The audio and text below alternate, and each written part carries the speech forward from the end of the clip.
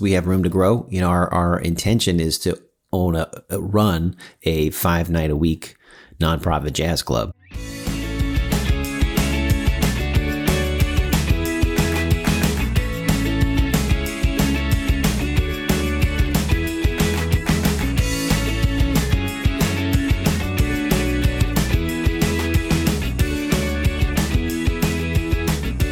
Welcome to the Exploring Washington State podcast. Here's your host, Scott Cowan. So my guest today of the Seattle Jazz Fellowship is Tom Marriott. Tom, thank you for taking some time out of your day to sit down and talk with me. My pleasure. I would love for you to explain the backstory of the Seattle Jazz Fellowship. Okay.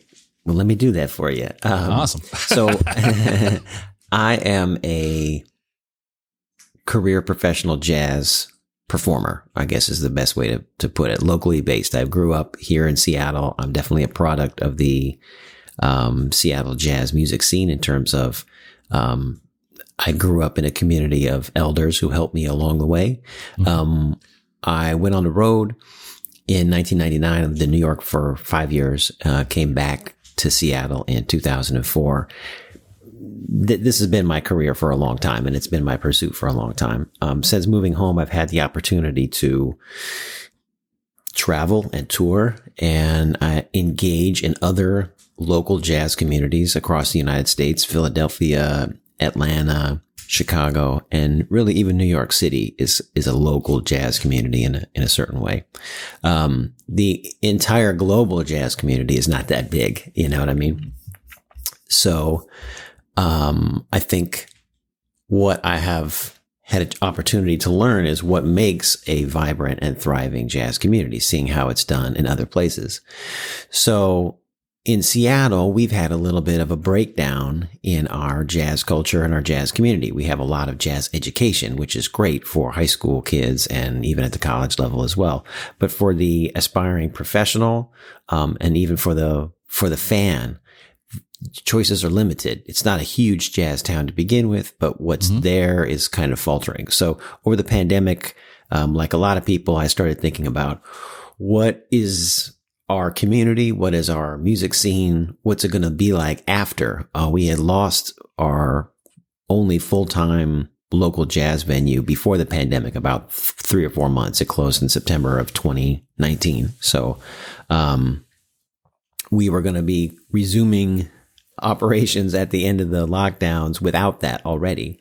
And so we were looking at a situation where we had some music, some jazz music in some places, some of the time, but a very hard thing. So if you were like a jazz fan getting off a plane in Seattle and you were like, hey, where do I go hear jazz tonight? That would be hard to find out. You know, you'd have to really do your homework. There's no real hub. There's Jazz Alley, and a few other places, but those really cater to touring bands and national acts. There's really no place for the local. So that plus, we've kind of gotten, you know, this is kind of a Northwest culture kind of thing. People like to do their own thing here. But jazz music doesn't really function that way. It's very much a collaborative, communal, social, kind of music. And so for everybody to do their own thing, we lose some of the vibrancy in our community, by not having sort of a hub. You know what I mean? Mm-hmm. And if we don't create that vibrancy, nobody else is going to pay attention to it either. So, I mean, we see that this happens with every other kind of art form. People really, if you're into rock music, you go to the rock club and rock fans hang out, and jazz fans don't do that as much in Seattle. They do in other places. So the Seattle Jazz Fellowship was created to sort of address some of the shortcomings in our community, but also with our music. And so we have sort of 4 major goals. The first one is to build community. And of course, that's the audience as well as the musicians. I talk about that a little more later, but the other goal is to provide a sort of a brass ring to incentivize excellence, because I feel like wages are quite low for jazz folks in Seattle relative to other places, and definitely relative to our standard of living in Seattle. So when there's not an opportunity to make a good paycheck, the incentive to really do your best work is not really there. So that's part of what we're trying to do. We're trying to allow access to the mentorship cycle, both giving and receiving, mentoring and being a mentee, and lowering barriers to access the music to both play and perform. So that's kind of what we're trying to get at. These are things that sort of naturally occur in other jazz communities that are local, but we don't have this kind of thing in Seattle so much. So we're basically trying to incentivize participation in our community. All right. Question, not being of Seattle anymore, and jazz is not my go-to music genre. You mentioned a full-time venue that closed. What was the name of that place? Oh, yeah. That's Tula's Jazz Club. And it was in Belltown. And we used to have quite a few. There was the New Orleans Creole Restaurant in Pioneer Square. I mean, there have been more than one at a time here for the last 60 years, So in my naive understanding, I was thinking Jazz Alley, when we talked on the phone the other day, I always thought of Jazz Alley as being this, and I think it is an institution, don't get me wrong. Absolutely. But I thought I didn't think about it in the terms that it was an institution for touring acts to perform. I was also thinking that it was welcoming, and I don't want to say it's not welcoming, I don't mean like that, but that it had more of a Seattle connection than it possibly has. Yeah, no, it doesn't really. Okay. Yeah, local performers are lucky if they play there maybe once a year as a sideman with a national artist coming through. I mean, that's a common thing. There's been, when things started to open up again, I think that they started to sort of see the value of having local artists, because a lot of artists weren't traveling. So they sort of were offering performances to some local folks. And I think they probably will still do that because the expense is lower for them, just, the mathematics of it. Right. But yeah, again, the mathematics of it, they are a 400, seat club. And in a jazz club situation versus a restaurant. So a restaurant, you might be open for 5 or 6 hours in a night, and you might sell the same table 3 or 4 or 5 times in that evening. A jazz club, it's a supper club sort of situation. So the club can only sell the table one time. And, if you have, seating for 300 or 400 people, that's a lot of seats you got to sell once. Right. And so you got to have an artist big enough to be able to do that. Local artists play all the time. So our audiences are not that big, Right. Okay. We're going to keep going on the Seattle Jazz Fellowship. I'm going to come back. We'll talk about your career, because that's important here. Also, so you had this inspiration to try to develop a mentorship community, a hub, as you were calling it. Was that met with open arms by the jazz community? Was it, because like you said earlier, we like to do things on our own. Mm-hmm. So how was this concept received initially? I think that overall the response has been positive. I think the response to the idea has been positive. I think that we've changed people's minds about the value of showing up for each other is still an open question. If we've done our work, well, it's too early to tell. We raised quite a bit of money right off the bat when we announced it. So, I think that's a good indicator that this is very well received. We were, before we even had one show, we were profiled in the Seattle Times and Earshot Jazz Magazine. And I think that there's been a lot of interest. I think in one sense, it's if you build it, they will come. We don't have a place to play, and we have a few hundred jazz musicians who need gigs. So that there's a place where people play and a place where people can hear the music and actually just see each other. Right. I think most people are into that. So, but you guys are doing shows on Wednesdays, right? So we started in October with a series of Wednesday night shows. Yeah, it's actually more than just a show. We have a listening session with our artist in residence, Julian Priester, who's fantastic.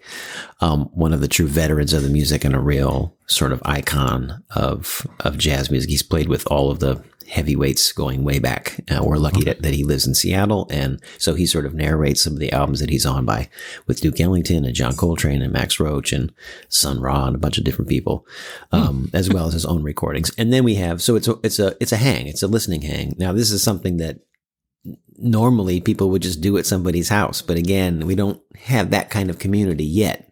Right. So we're sort of socially engineering one to take place. We're hiring Jillian to be there. We're inviting people. It's free. We want people to come out. We're trying to make it as accessible as possible.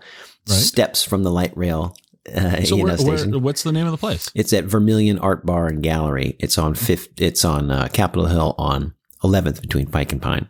Okay. Very easily accessible. Yeah. Okay. And it's all ages. And so we do that. And then we have 2 bands. Usually each band sort of represents a different slice of jazz stylings. So we might have somebody who's more traditional, somebody who's a little more avant-garde, maybe a younger musician paired with an older musician, somebody who's a vocalist paired with somebody who's more heavily instrumental. Just some way we can get one particular artist's audience in the room with another particular artist's audience, because I think a lot of our successful musicians have developed their own followings, but they're fans of that artist, not necessarily of the genre, because they don't really know yet. And so we try to get them in the room together to hear something else that they might like too. But also we want those musicians to be in the room together so they get to know each other, Right. Which doesn't always happen. It happens a lot, but it doesn't happen all the time. Okay. And especially with people who play in particular styles of jazz, Okay. So yeah, that's what we're doing. And it's happening every Wednesday. And so far we have enough money to, keep it running. We could always use more. We're able to run it now into January. We have enough money to do it, but, Okay. And how well has it been received? Oh, I think so it's been great. It's been well attended. The music has been incredible. There's been a lot of buzz about it. People are talking about it. People are coming out. I think it's going well. We have room to grow. Our intention is to run a 5-night-a-week nonprofit jazz club. That sounds very ambitious. Well, I suppose it's. 5 nights a week of. I hope I don't offend you when I say this, but scheduling guests for this podcast, musicians are the hardest ones to pin down. I get that. So 5 nights a week, you're ambitious. To me. Yeah. Yes. I think this is with, in our Tula's was a 6-night-a-week jazz club. The New Orleans had a 5-night-a-week schedule too. So I think part of how we do this is that, we would have a regular Tuesday night band. A Wednesday night would be a jam session, and then we would offer a Thursday, Friday, Saturday run. For our mentor artists. There's a lot of programs we like to run in that schedule. One of them being our mentorship program, where we hire a more established musician to recruit a younger musician to play their 3-night run at the club and learn that artist's music and really be able to sort of pay dues. This is something that it's not paying dues like we give up part of the paycheck to the union. And that's paying dues too, but just in terms of in the old school sense of,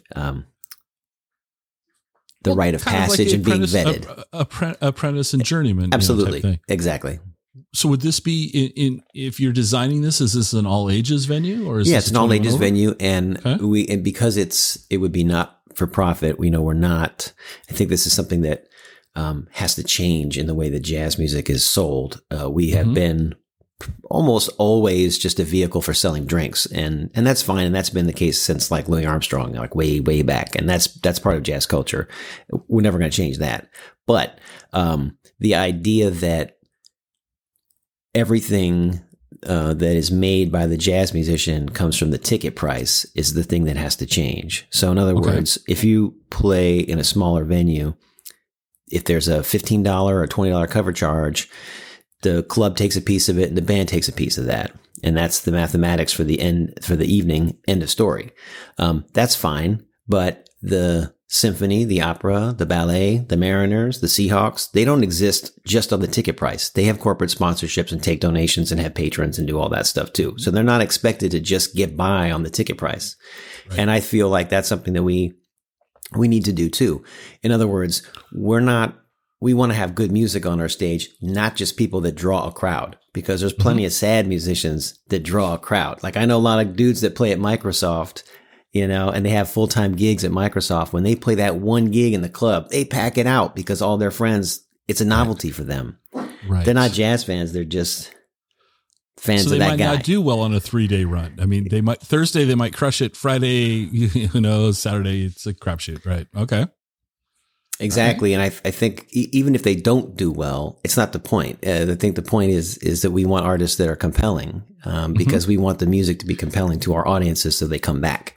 And I think if you put, something that's not very good on the stage, regardless of how many people they bring in, it's not very good. And that's not the reputation we want. We're trying to uphold excellence, So you're trying to curate absolutely the experience, and so that the venue would have a reputation. It doesn't. So that that every time you go there, you're hearing something excellent. Right. So you just kind of got this started and off the ground, and you're using Vermilion to, we'll call it a launch. Mm-hmm.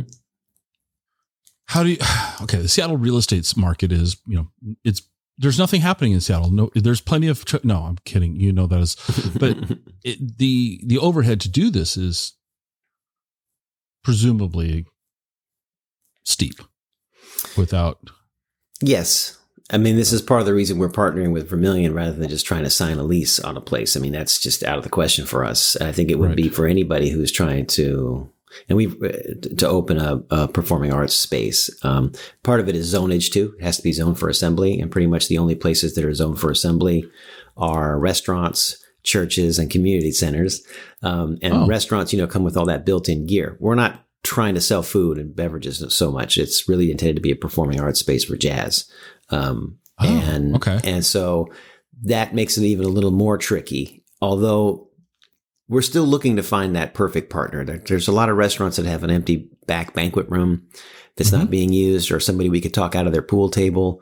If they have a pool room in the back, get rid of that pool table and let's put our grand piano in there and let's have some jazz. You know what I mean? I think that wherever we intended to be a pop-up jazz club at first and occupy some of this vacant storefront that you see all over downtown and Pioneer Square.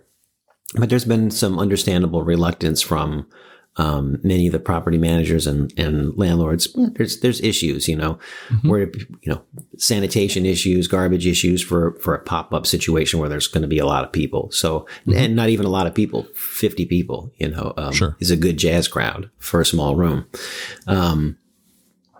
So we sort of shifted tactics over time. And Vermilion is sort of where we're at now. We would probably partner with another space if one became available. But again, we are looking to expand our calendar of events to be more than just one night a week.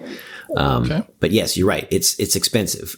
We are in talks with some of the city owned. There's a space at the Mount Baker station that's a community based, like a gathering space, a community center. It's built into the plan, and it's right there in the light rail complex. It's run by the port and the city. We are working it out to see if we might be able to do our events there on a long-term basis. But these are long-term things we're working on at this point. Okay. How do you envision? Let's expand on the mentoring. Sure. How does that elaborate on that in the jazz? What in your opinion, what does a good mentoring relationship look like? Yeah, so I think a good mentoring relationship is one that's based on honesty. I think this is what's different than a teacher. Certainly, a teacher can be a mentor to somebody, but it's a mentor is a trusted and experienced advisor. So that honesty has to work both ways, in that the mentor is sort of, let me put it this way. I've learned more from my mentors that told me to get lost in many cases than those that held my hand.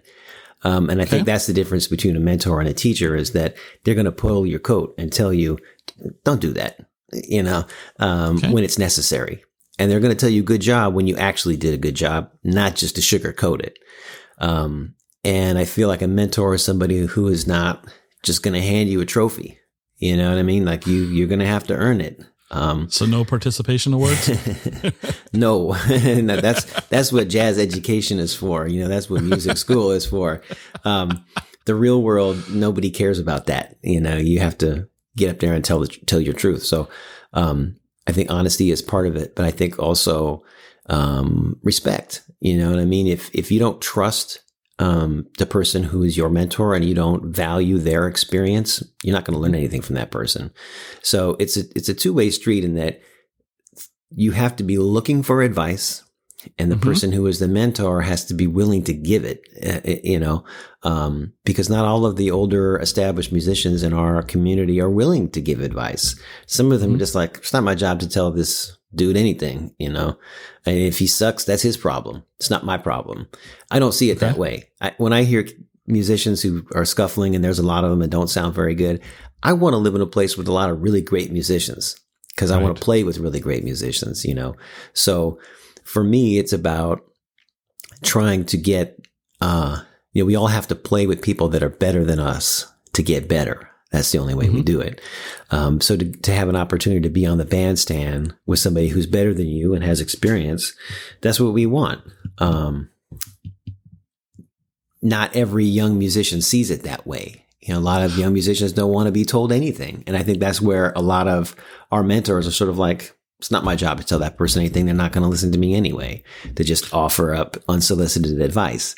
I certainly had a lot of unsolicited advice passed on to me when I was coming up. And some of it I was defensive about, and some of it I really took to heart. But I appreciated that people they told me because they cared. They cared about the music being in good hands. And they saw that I was somebody who might be capable of keeping it in good hands. And so they told me what they thought about it and what I was doing. We need more of that. That's something that happens naturally in other places. Again, that this is not our culture here. So there's a little bit of changing minds about that, My knee-jerk reaction to what you were just sharing, though, is that I guess the question I ask you is, how do you get this younger artist who may have been in the school system, the teaching system, where showing up is good enough in some cases, right? How do you begin to develop that rapport, that trust with that younger person who's maybe not had an honest critique? And you're not trying to be, the mentor is not trying to be mean or disrespectful, but is pointing out that this wasn't quite what you thought it was. And how do we get kids, and I'll say kids, younger artists, to embrace that constructive, performance feedback? It's a great question. I mean, the first thing we have to do is get them in the room together. So they have to have access to each other. That's the very first thing. So that's one thing we try to do, is get them in the room together. Okay. How do we make the younger student want the advice? Is that what you mean? Yeah. I mean, because I guess this is my perception of younger kids. I mean, that the school system isn't necessarily challenging them. Right. I think this is the whole thing, is that mentorship is there for people who want it. It's not there for everybody who needs it, though. So it's something that you have to seek. It's not something that's we're just going to foist on people on it, because honestly, it's too valuable for that. The information that we're trying to pass on, it's not just for everybody and for the dabbler. You know what I mean? This is definitely for people who are trying to understand the, I guess you would say, emotional nature of this music. So if you think about the music as being physical, mental, and spiritual or emotional, whatever word you're comfortable with, the part that's not the notes, you know what I mean? Jazz education in school is good at teaching you the notes, the music theory, and also how to manipulate your instrument. But how to reach out and touch somebody with the music, how to communicate with an audience, how to hold their attention, how to make them feel something. That's what we do as artists. Well, you have to learn that from a mentor. Now, not every person who plays in school band wants to do that, or cares about that, or is interested in that, or feels comfortable with that. So I think part of it is that they need to experience that from a listener's point of view, right? And develop that kind of fan mentality And that if it's not life affirming for them, well, maybe mentorship is not necessarily for them. But is becoming a journeyman electrician an important thing for somebody who just is trying to change a light bulb? No, it's not. It's for people who are looking for a career. You know what I mean? This is for people who are looking for a lifelong pursuit. Okay. So they're more predisposed to the music. Music's already spoke to them. It's not just notes on a page performed in 4/4 time and technically correct. It's much more than that. Wonderful about being technically correct. Don't get me wrong. Sure. But there's music, at least the music that I enjoy, does invoke feeling, does invoke a sense of wonder in some cases. Sometimes that's wondering why did they do that? I don't understand. Sometimes, but it's, so not that this is just jazz related, but the jazz music that I listen to and enjoy does invoke emotion in me. I mean, it's supposed to. I mean, that's our job as musicians and artists is to make the listener feel something. If we're not doing that, then we're not doing our job. And if the music you're listening to is not speaking to you in that way, then maybe that's not the music for you. You know what I mean? Like there's plenty of jazz that does not speak to me. Does that mean that it sucks? No, I'm not going to say that. It just doesn't speak to me. But I think that this is the thing, is that the perception of jazz music has become that it's more athletic and mathematic than it is something that is for a salve for the soul, you know what I mean? Which is what it used to be. And it's not music for musicians, despite what academia and musical training would have you believe. It's not that. This is a much more fundamental. I mean, this is why I think jazz is an important art form, is because it's one of the most comprehensive art forms. It is both highbrow and gut bucket at the same time. It has the ability to convey a whole range of emotional feelings and ideas.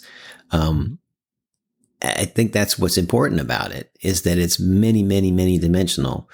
So it's not something you're just going to learn in the classroom. It has to be learned on the bandstand. But if we don't have a bandstand for people to learn on or to see the example of, it's just theoretical if we're learning it in the classroom.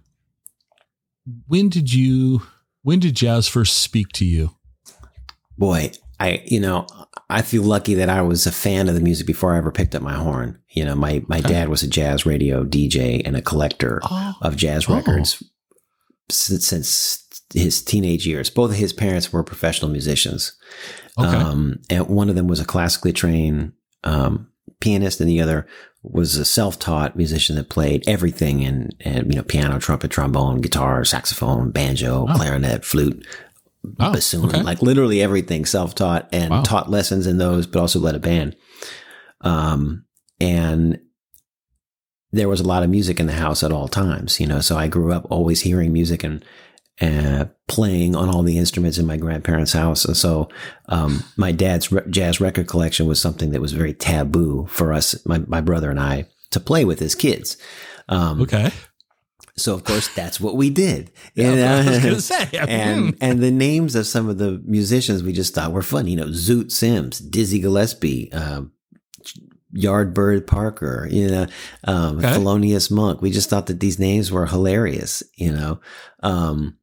so we would play these records and just crack up. But I do remember hearing the Dizzy Gillespie record when I was about 7, being like, wow, I want to learn how to do that. It was the tune Salt Peanuts and the little break that he plays. And I had been playing for a little bit, but it just, I don't know, it grabbed me. And my dad was a fan. We always had jazz musicians in the house. Like a lot of my dad's close friends were musicians, and they would come in and hang out. And I just liked them. And I remember going to, the New Orleans Creole restaurant to hear Floyd Standifer when I was like 13 or 14. And I think we probably have all had this experience where you go, oh man, these are my people. You know what I mean? Like this is my tribe, and from that minute on, I've always wanted to be a part of those people. And I am, I'm really grateful to say that I am, and I feel a part of, and an acceptance from the jazz community, not just in Seattle, but everywhere. And that's a really good feeling of connection. So you and your brother would do what any self-respecting kid would do, which is the opposite of what mom or dad told you to do. Exactly. When did it ever get to the point where your dad was sharing stuff like, hey, you need to listen to this? Absolutely. So when did that start happening? Very closely after he caught us playing his records. We played a trick on him. I lived close to the library, so my brother and I went to the library, and they had a copy of a record in particular that my dad also had a copy of. And so we when he came home from work, we had it sort of laying out, and we were playing it, trying to goad him into getting mad at us for playing his records, even though it was the library's record. And he came home and he wasn't mad at all. He was like, "Oh, you guys are checking out Duke Ellington or whatever, and pretty much right after that, he was like, "Well, have you checked out this?" But also anytime I would get in the car with my dad, he had jazz on, he had like a shoebox full of tapes, Bud Shank and George Cables and Stan Kenton and the stuff that he was into. So when my brother and I were about 13 or 14, my dad and my uncle would blindfold test us. I don't know if you know what that is, but in Downbeat magazine, which has been the magazine that's covered jazz since like the 40s or 30s, maybe. They always have a blindfold test in every issue where somebody from the magazine sits down with an artist and plays albums for them without telling them who the artist is. And so you have to identify and make commentary about who that person is. So in other words, they'd play you saxophone player playing a tune, and I go, name the saxophone player. Who is it? This is something that jazz musicians do all the time to really get their ears together. Like, every musician is supposed to have a personal style, and so they should be immediately recognizable and identifiable. And so if you're a jazz musician and jazz comes on the radio, usually in 4 or 5 notes, you know who it is. If you're a fan. So when I was a kid, my dad and my uncle would blindfold test me. My uncle would send a tape, and they would have, like 15 songs on it.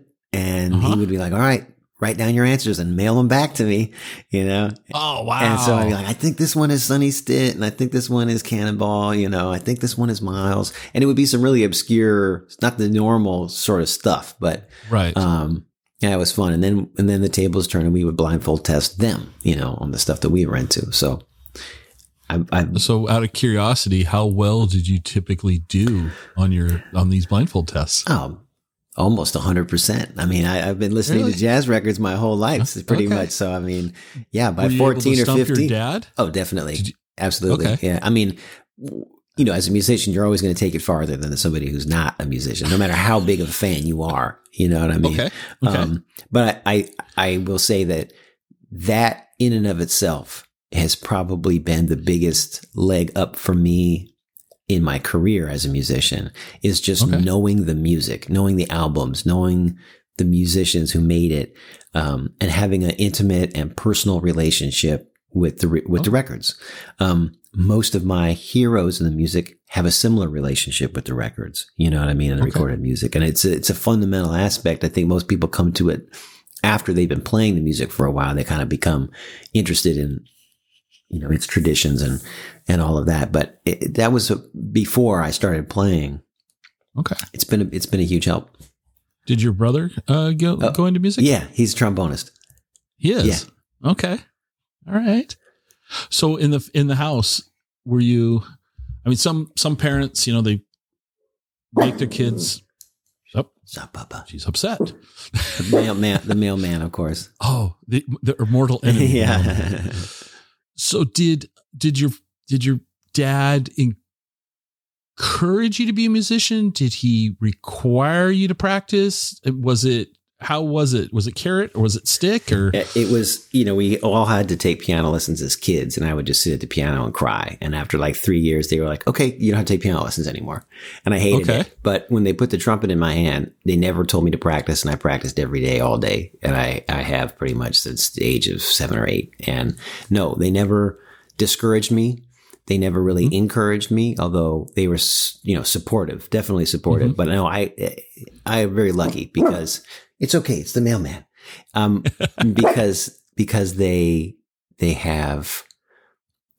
they were always there at every single gig, and it wasn't a scary thing. Like my dad, like I said, he grew up in a household with 2 professional musicians making the income. And so I think that's the fear for most parents is like, yeah, you're never going to be able to make a buck, but he grew up you're going to live on my couch forever. Exactly. And that wasn't the case. I think things have changed. Like there was more work for musicians when my dad was a kid and his parents were working as musicians, but, and you could have a more middle class kind of lifestyle that way. But no, they weren't worried about it. Okay. And you went to school in the Seattle area? I went to Garfield High School and University of Washington. Okay. And then after the you went? I went on the road with Maynard Ferguson. I worked around Seattle for a couple of years. I mean, I was working every Friday night. My senior year of high school, I was already playing every Friday night. And in my sophomore year of high school, I played my first paid gig and started performing. Where was that at? Where was your first paid gig? It was at the New Orleans Creole restaurant where I had been hanging out as a teenager. And I was subbing for one of my heroes at the time, Jay Thomas. He called me. He'd heard me play at a high school jazz festival and was like, "You're going to sub for me at this gig and I'll pay you $20. I thought that was the big time for me because it was the venue where I'd heard all my favorite people play. So yeah, I was playing every Friday night at the Speakeasy in Belltown, which is not there anymore. But gigged all the way through college, and then I won this trumpet competition in 1999 and won $10,000, and was going to use that money to move to New York. But then I got the call to play on Maynard Ferguson's band, and it wasn't a high point for his band necessarily. Like I saw them play at the Alley and was like, it's not the most killing band, but he's a legend. And all of my mentors at the time were like, you got to go on the road. You got to do that. That's part of paying dues. So I did. I just did what they told me to do. I didn't really think twice about it. I packed all my stuff in a suitcase and lived on a bus for a year. And then when there was time off, I would live in New York, looking for apartments. Okay, so I got to ask, because Maynard Ferguson's a name that I'm familiar with. Okay, so it's a we'll call it, dare I say, a household name. All right.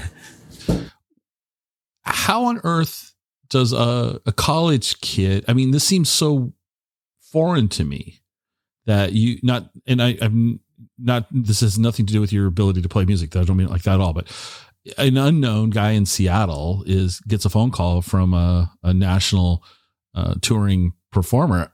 How does that happen? What's the mechanism in the industry that allows? Was it because you were cheap labor? I mean, I don't mean. Well, I mean, absolutely yes. I mean, everybody, yeah. That's true for every band leader. You want to get the best people you can at the cheapest price. I mean, sure. And this is part of how mentorship has existed in jazz. Art Blakey famously, he had all this band of young kids because, when all these musicians are young and he's the old guy on the stage, people love to see that and they go out and see it. But also B, you don't have to pay them very much because they have no career yet. You're giving them the career. So, for Maynard's case, there were no names in the band. I mean, they were all people who are mostly right out of school. I mean, I think the oldest person there was maybe 35 on the gig. And they were all pretty young people. And as far as like me personally, some trumpet fans somewhere had sent the road manager a tape and they were like, "Hey, there's a guy who lives in Seattle. You guys should check him out." And they were here over the WTO riots, the band, and they were stuck in the hotel.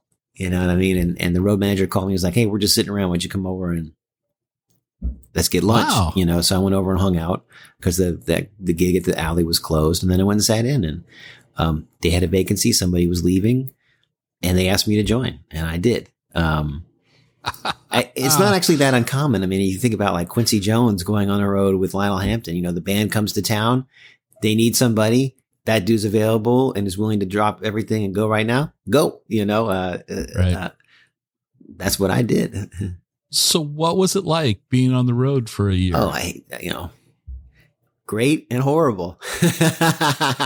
You live on a bus. Time. Yeah. You live on a bus and you eat at truck stops. And you stay kind of dirty most of the time and broke. But on the other hand, you do realize that what a gift the music part of it is. So you really get paid to travel, and then you get to play the music. And it did teach me to never ever take that part of it for granted, because that really is the best part. Everything else is just in service of that, you know. So I'm going to ask you, this might be a tough question, and I don't mean it to be tough, but I'm just curious.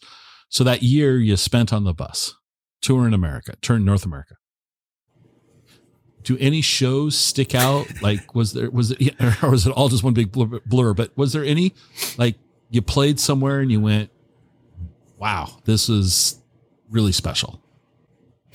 The shows in Europe were kind of stand out. We went to Germany for 2 weeks, and we played opposite of Roy Hargrove's band every single night. Okay. That was really great. And we rode the bus with them too. That was really great and definitely memorable. But it was a lot of high school gymnasiums. You know what I mean? Like a lot of high school gymnasiums. There definitely were gigs that stood out. We did one in Boston with Arturo Sandoval at like the big performing arts center there. That was incredible. Okay. I definitely remember that one pretty well.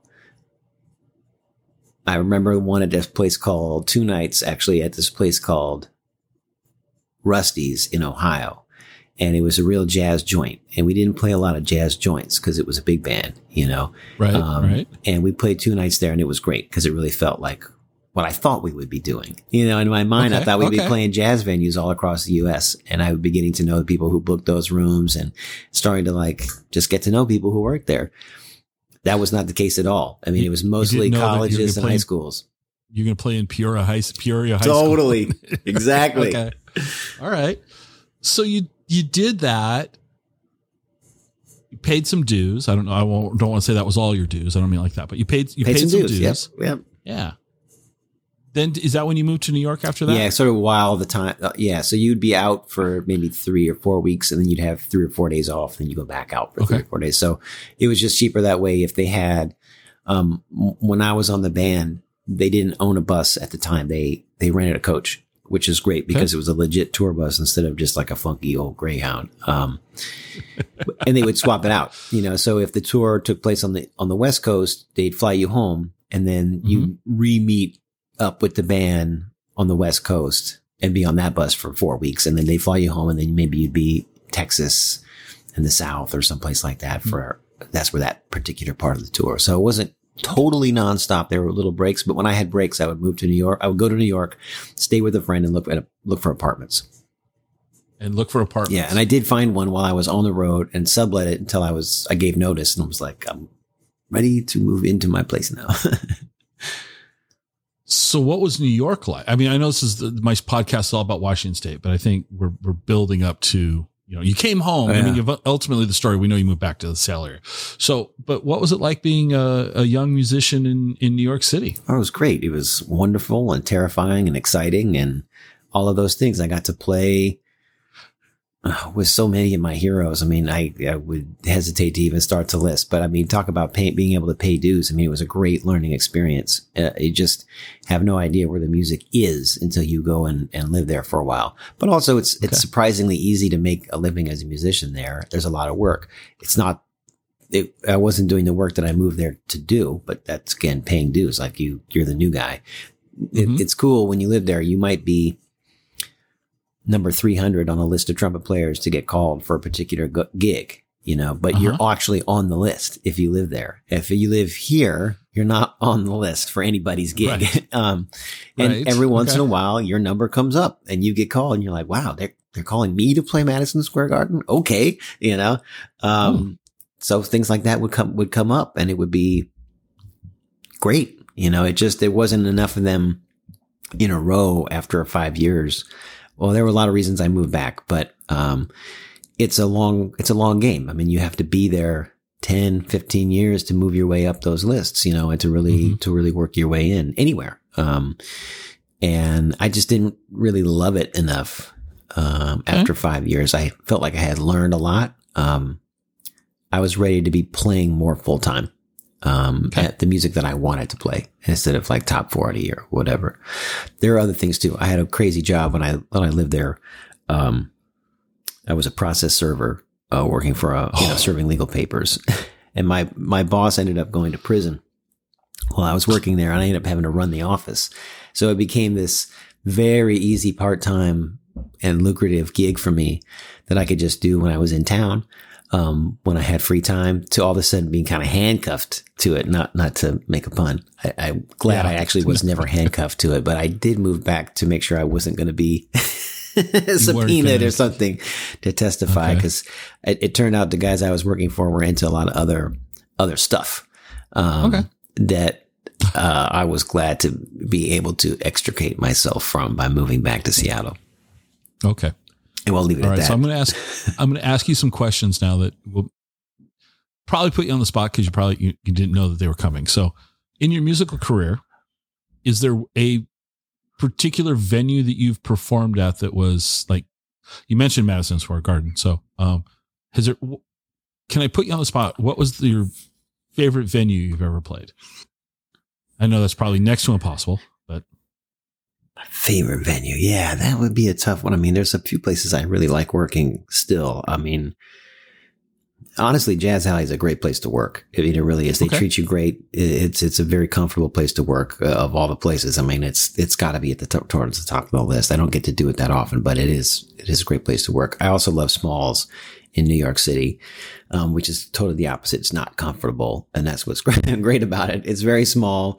The green room is like a closet, but I have I have met and been able to hang out with some incredible musicians just sitting in the green room, because it's just kind of, it's where it's located in the neighborhood there on 7th Avenue. It's right next to a few other clubs, the Village Vanguard, which I've never had the pleasure to play at, but it's my favorite place to hear music, you know? Okay. Listen, puppy, it's just the UPS man. The other mortal. Yeah, exactly. There's a few of them out there, but, yeah, you know, I like the places where the audience is right up close to you. You know, I mean, where you could see people and it feels like you're right there, like it's ringside at a prize fight. You know, I feel like that's where jazz is really, really thrives. I mean, I'm all for putting it on the big stage, and it needs that respect. And I believe it's earned that due. But to have the real feeling of the music, to me, when you're all crowded in that small little space and the band's right in front of your face, I love that. I really love that. Well, all right. Now these are going to be Washington based questions. Okay. Great. You already kind of gave the nod to Jazz Alley, and there's other venues, of course. How about to see and hear music performed in Washington State? Where do you like to go be a guest, an audience member? Well, it's fun to go hear music at Vito's, you know, which is on Madison. It's very casual, and it's kind of a lounge, and the band is right there. That's really good. That's really good place to hear, you know, a more casual kind of setting.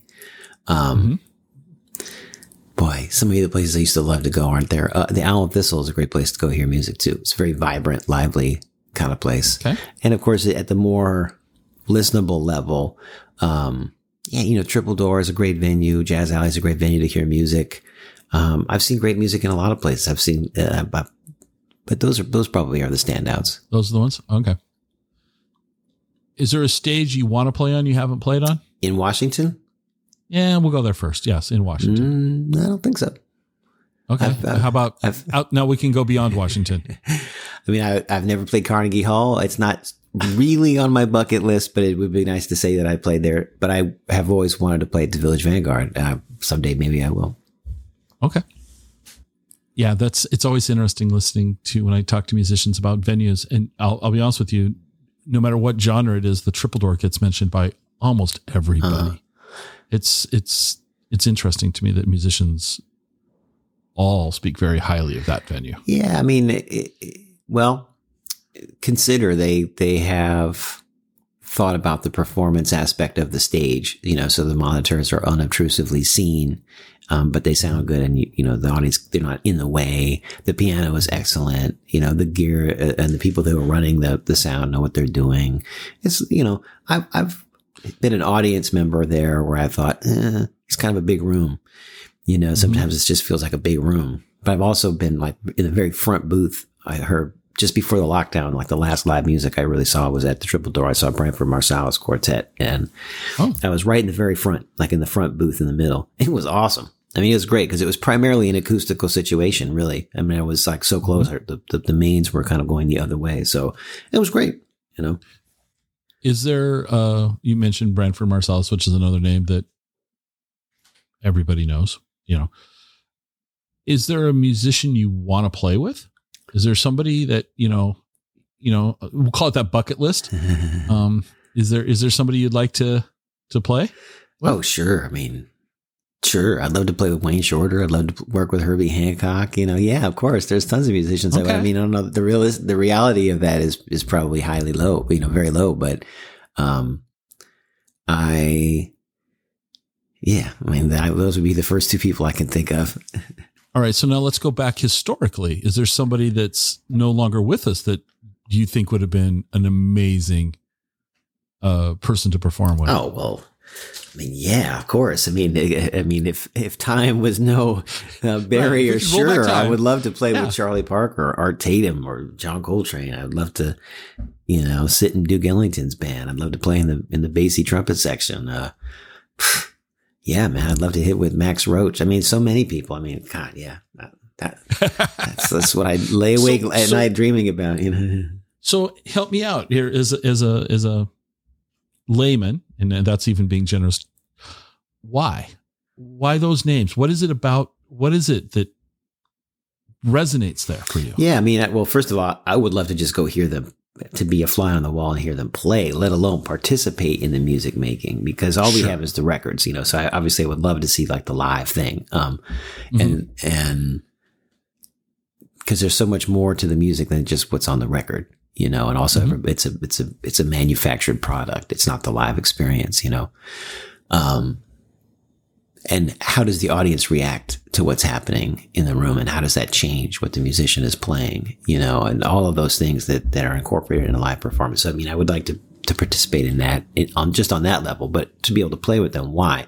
Well, I think part of it is that's the bar has been set very, very high by those particular musicians. You know, it's part of something that's very special in terms of its collective thinking. You know what I mean? Like, you take like the Basie band or whatever, everybody's, and still the Ghost band, everybody's on the same page about how it's supposed to go. You know, there's no guesswork. Like you become a part of something that's much, much, much, much, much bigger than you.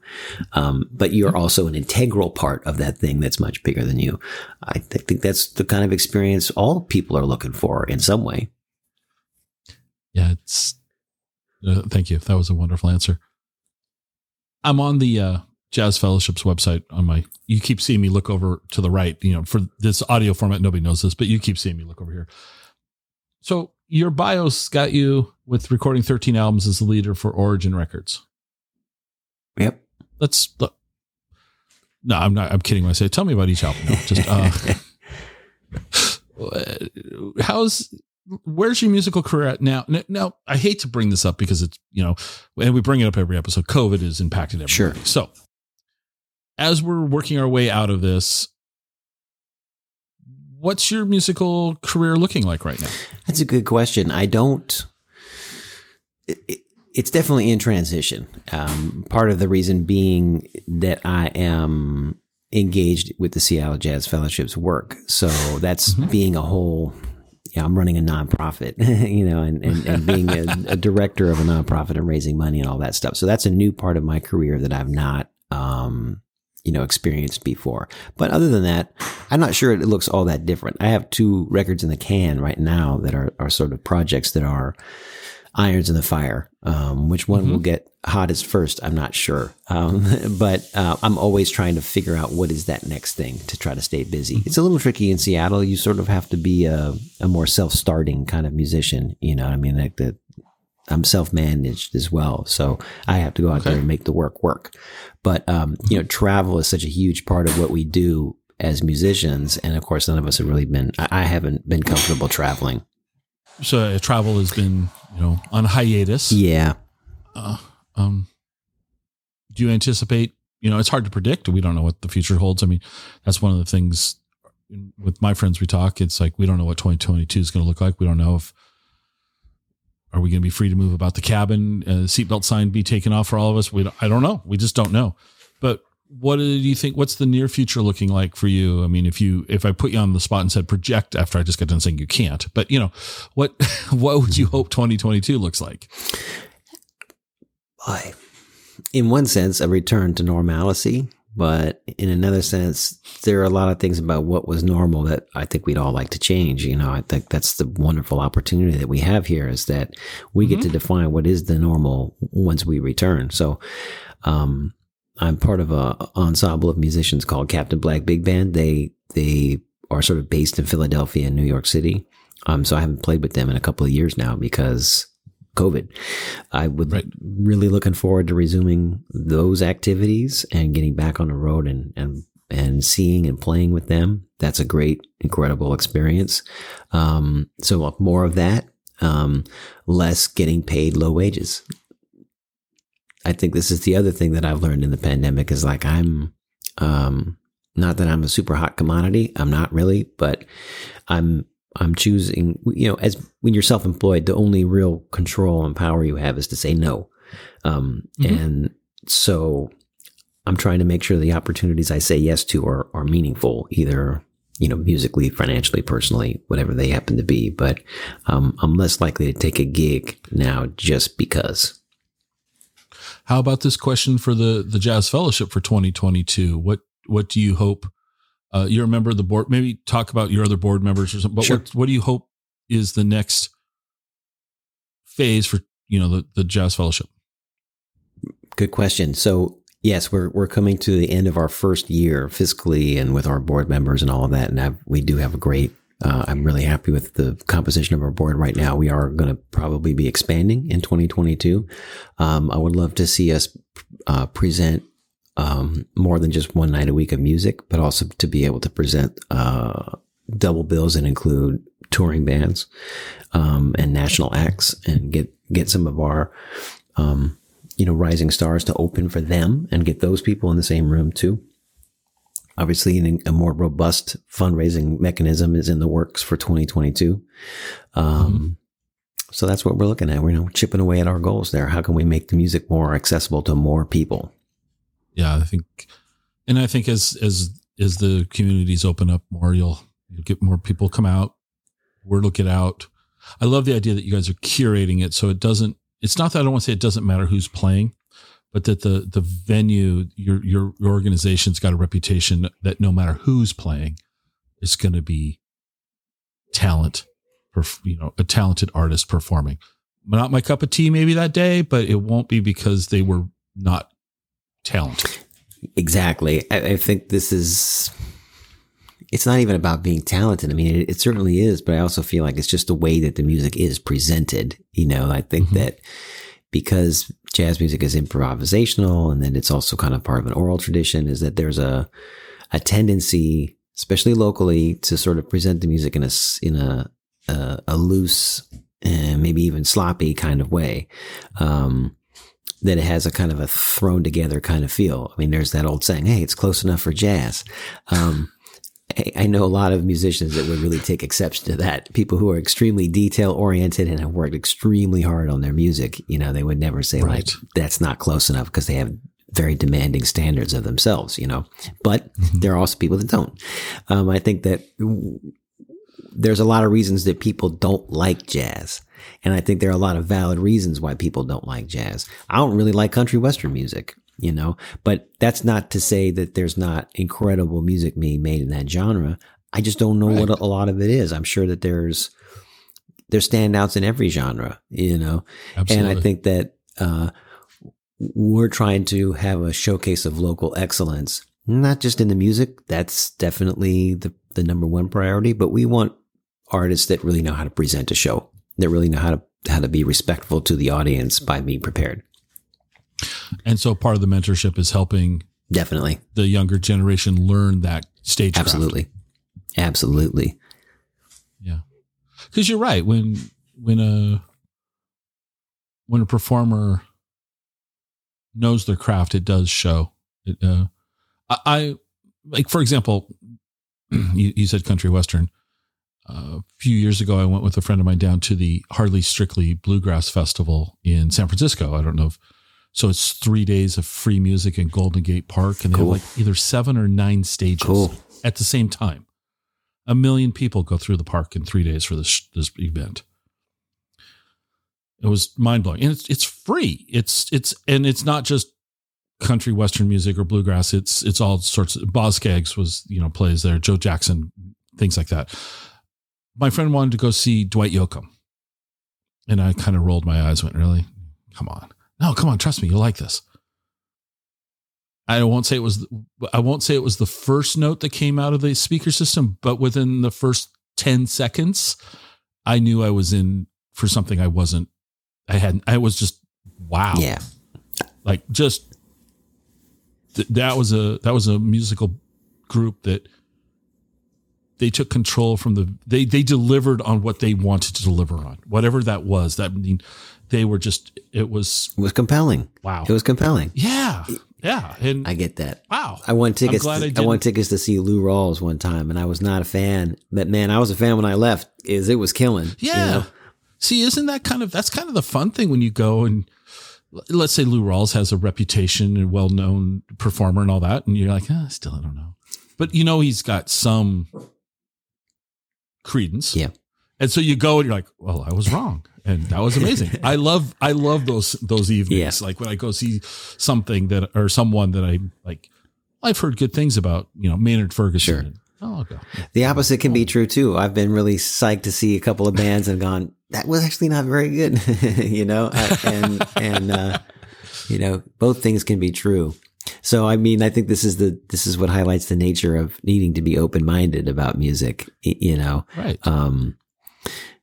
This is also the mentality we're trying to change amongst the musicians, though, is that it's not really so much about that.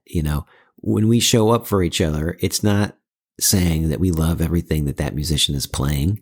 It's that we want vibrancy around the music in general. It's not just about that particular artist or you or me. It's much, much bigger than that. When we try to get people to come out, it's not so much about, this is the best stuff. Come check this out. This is the best music you're going to hear. Not at all. This is more about, hey, we're trying to develop a whole thing here, a whole ecosystem here.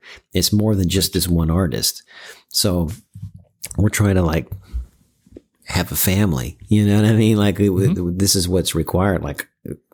I don't love soccer. In fact, I don't really like soccer at all, but I go to all my kids' soccer games. It's not about soccer. In any way. It's about supporting the totally. Kids. It's about the family. Yeah.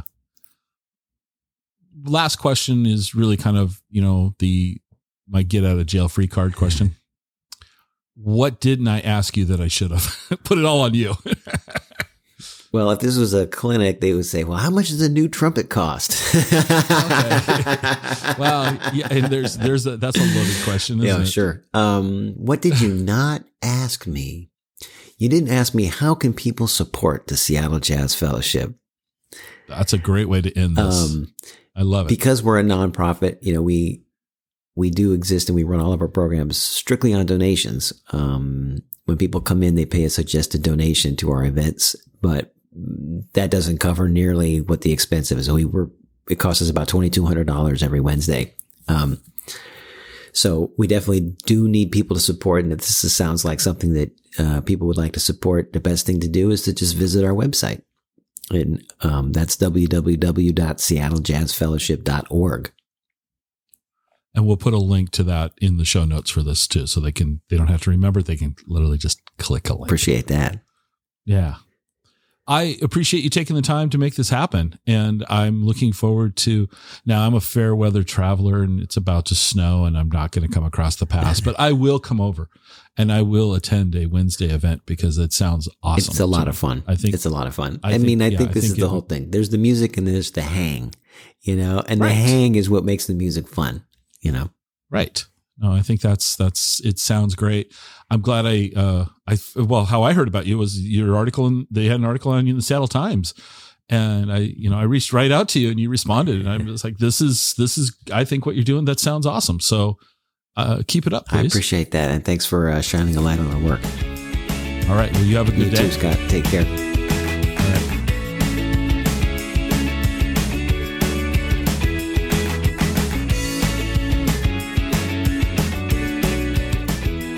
Join us next time for another episode of the Exploring Washington State podcast.